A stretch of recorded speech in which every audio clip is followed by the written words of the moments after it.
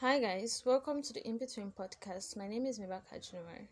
On today's episode of the In Between podcast, I invited a very special friend of mine, Okigbo Glory, to share one of her poems with us, and she agreed. So you'll be listening to a poem titled Lost, read by Oge herself. Her voice is amazing and her poem is wonderful, and I can't wait for you guys to listen to it and tell me what you think. So don't forget to tell me what you think about it and share with your friends if you enjoy it as much as I did. Thank you. Hello and welcome to the In Between podcast. My name is Mibaka Junior, and I'll be your host. We're going to be talking about music, life, romance, books, and everything you can think about. And that's why we are called the In Between podcast.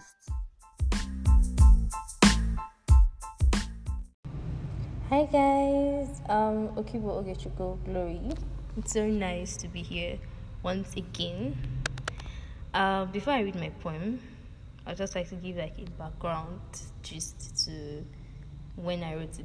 I wrote it at a point where I was so down. Actually, I was very, very sad and depressed.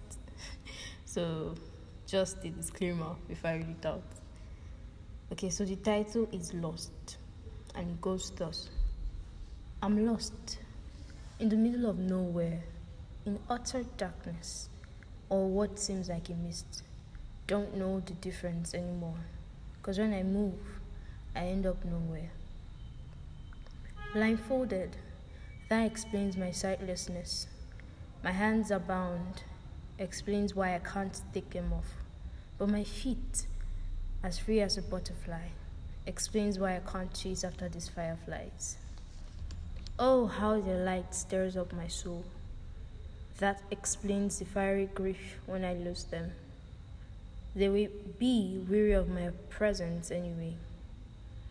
Why don't I feel happiness in my solitude, always allured by their ephemeral lights, oblivious that I should have mine? But then, it's all mist and darkness again. No wonder my growing love for the color black. My beauty becomes my flaws, less pretty, more pity. Explains why I get their pathetic stares. Well, I'm still here, in the middle of nowhere. Never found my way. Lost. Thank you. Hope you enjoyed it. Also, to add to that, I know my poem had a rather sad and hopeless ending, but I like to say that season of depression came to an end for me. And so if you're out there and you're depressed, probably because of tragic events or challenges or problems, I want you to understand that it is possible to overcome depression. Charles Spurgeon once said, "He that lives by feelings will be happy today and unhappy on the next day."